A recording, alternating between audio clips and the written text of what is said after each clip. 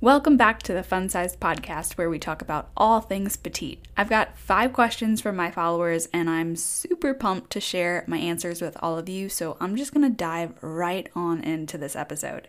So the first question I got was, what are some carbs to add on higher carb days or on days where I just can't get enough carbs? Okay, I hear you, girl. It's so funny how on normal days I don't seem to have a problem reaching my carbs, but when it comes to a high carb day, I'm actually like, shit, I have so many carbs left. What do I do? And this usually happens when I'm overthinking it, when I'm just like trying too hard to not be a selfish asshole and just eat all the carbs and cookies and things out there.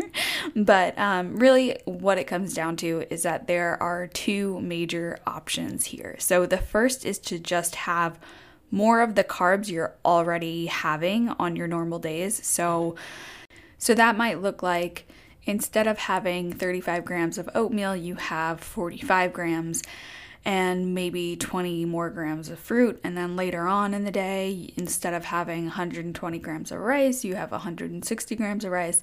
Really, it's just increasing what you already have rather than adding different types of food or changing your meal altogether. The second option is to replace some of your normal meals with more carb-dense options. Like instead of your typical portion of oatmeal in the morning that has 34 grams of carbs, maybe, who knows, maybe you have a big bowl of cereal and that has 54 grams of carbs. And then maybe for lunch or dinner, you get 2 rolls of like a basic clean sushi. And then most of your other meals would just look as normal. Or there is a third option, which is you could kind of do like a hybrid of both of these where you're doing both, where so like maybe one meal you change completely and then the other meals you just kind of increase the carb amount at those meals in order to reach that high carb goal that you have. As far as carb sources go, there are really so many, and I think this is again where we kind of like overthink it and we're just like, well, what do I do?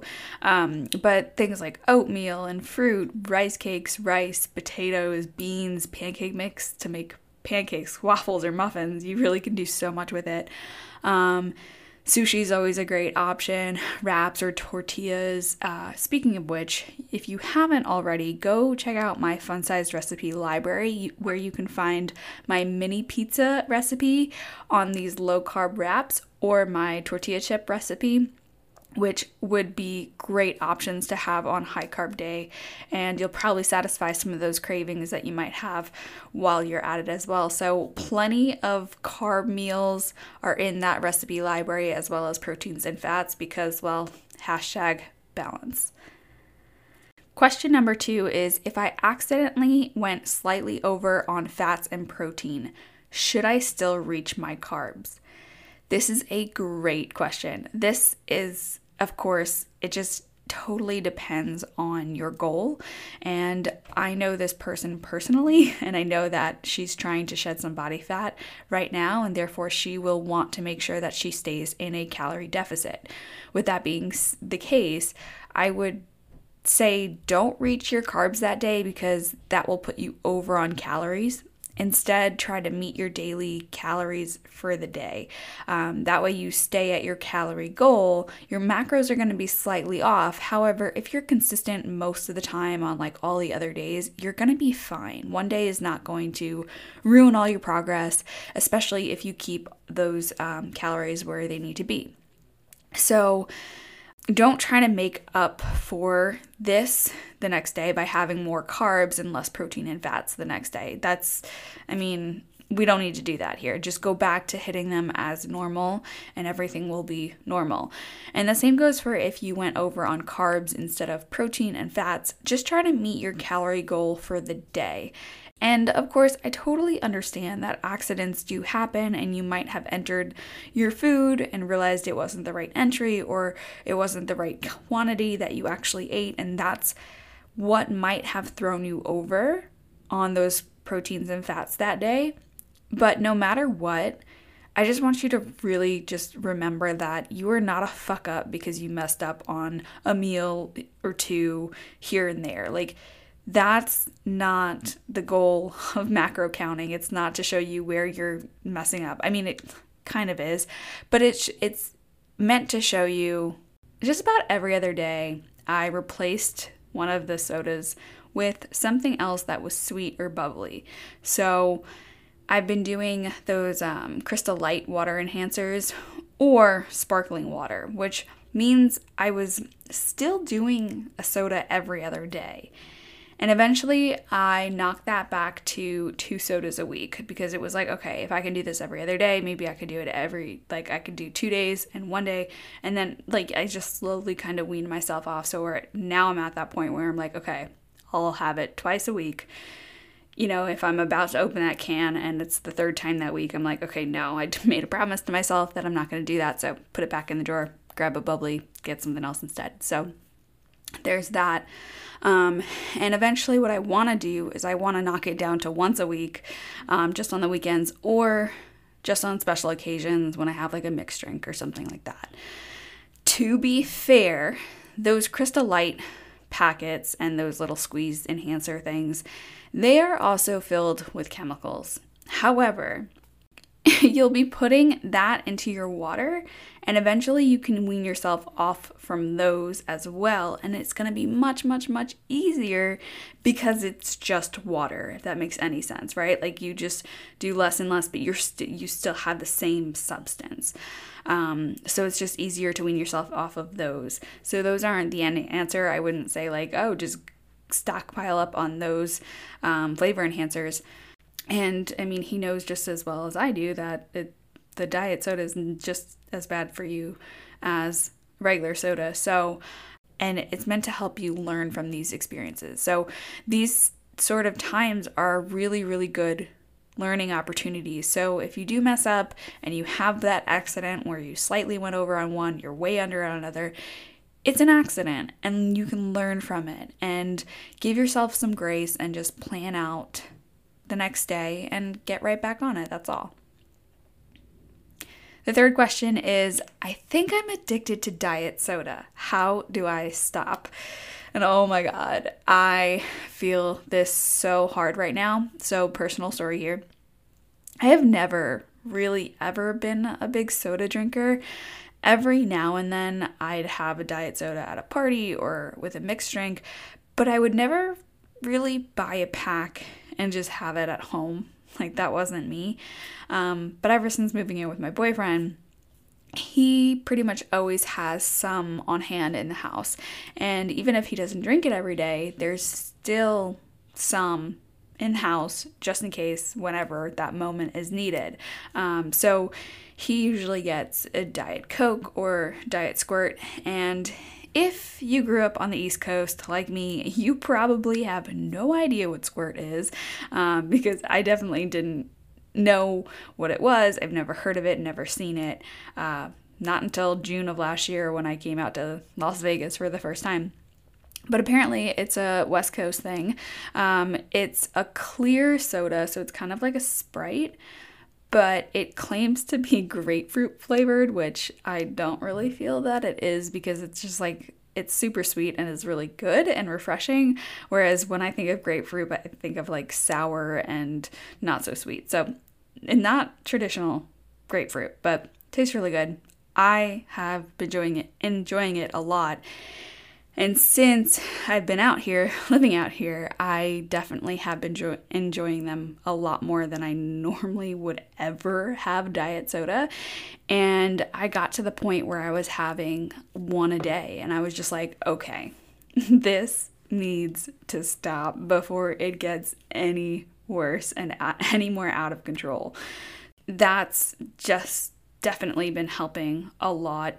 And actually in the last 2 weeks or so, it's been super great because they're out of stock in the grocery stores for some reason, and we currently don't have any in the house. So I'm not about to like run out to the store and go get some every time I have this like craving for it. I'm just like, oh, bummer, there's none there. Okay, let's have some water instead.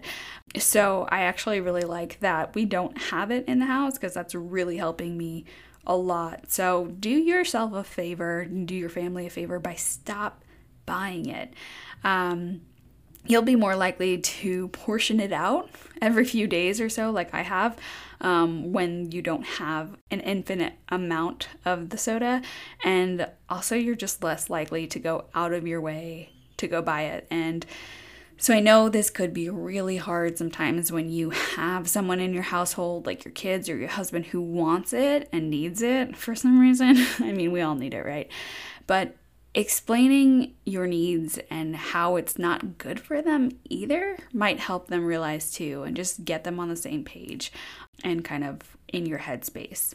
Because, I mean, when you just say, like, don't buy any soda, or I'm not going to buy any soda, that doesn't really help get the point across, right? Like, you need to go further and dive deeper and explain to them why it is that you want to stop. Like, what is your deep down issue? Are you afraid of, having bad health in the future? Or are you running a marathon and you think that those diet sodas aren't quite helping you? Whatever it is, you got to voice your opinion. Number 4 is intermittent fasting. Yes or no? Okay, so I hate that the dieting community takes a really good thing and then makes it into a really bad one by just saying that this is the holy grail and yada, yada, yada. So fasting, to be clear, has its perks and its benefits when done in the right way and done infrequently. But doing it every single day, like this whole intermittent fasting craze wants you to do, I think it's just super detrimental, and doing it for weight loss is a hell of a lot worse. You're gonna inflict a lot of issues and mental issues and a poor relationship with health, and I just don't feel that it's the best. Fasting for health is good and great, and it definitely, like I said, has its perks, but most people get health and weight loss confused. Health and weight loss are not always the same thing. It can be for a certain demographic of people, but for most of us out there, they're two different things. So I hardly ever recommend intermittent fasting to anyone, just period. But especially petite women who want to tone up, because when you skip meals, your body thinks there is not a readily available source of fuel, so it does everything it can to slow your metabolism down to prolong your life and keep you safe.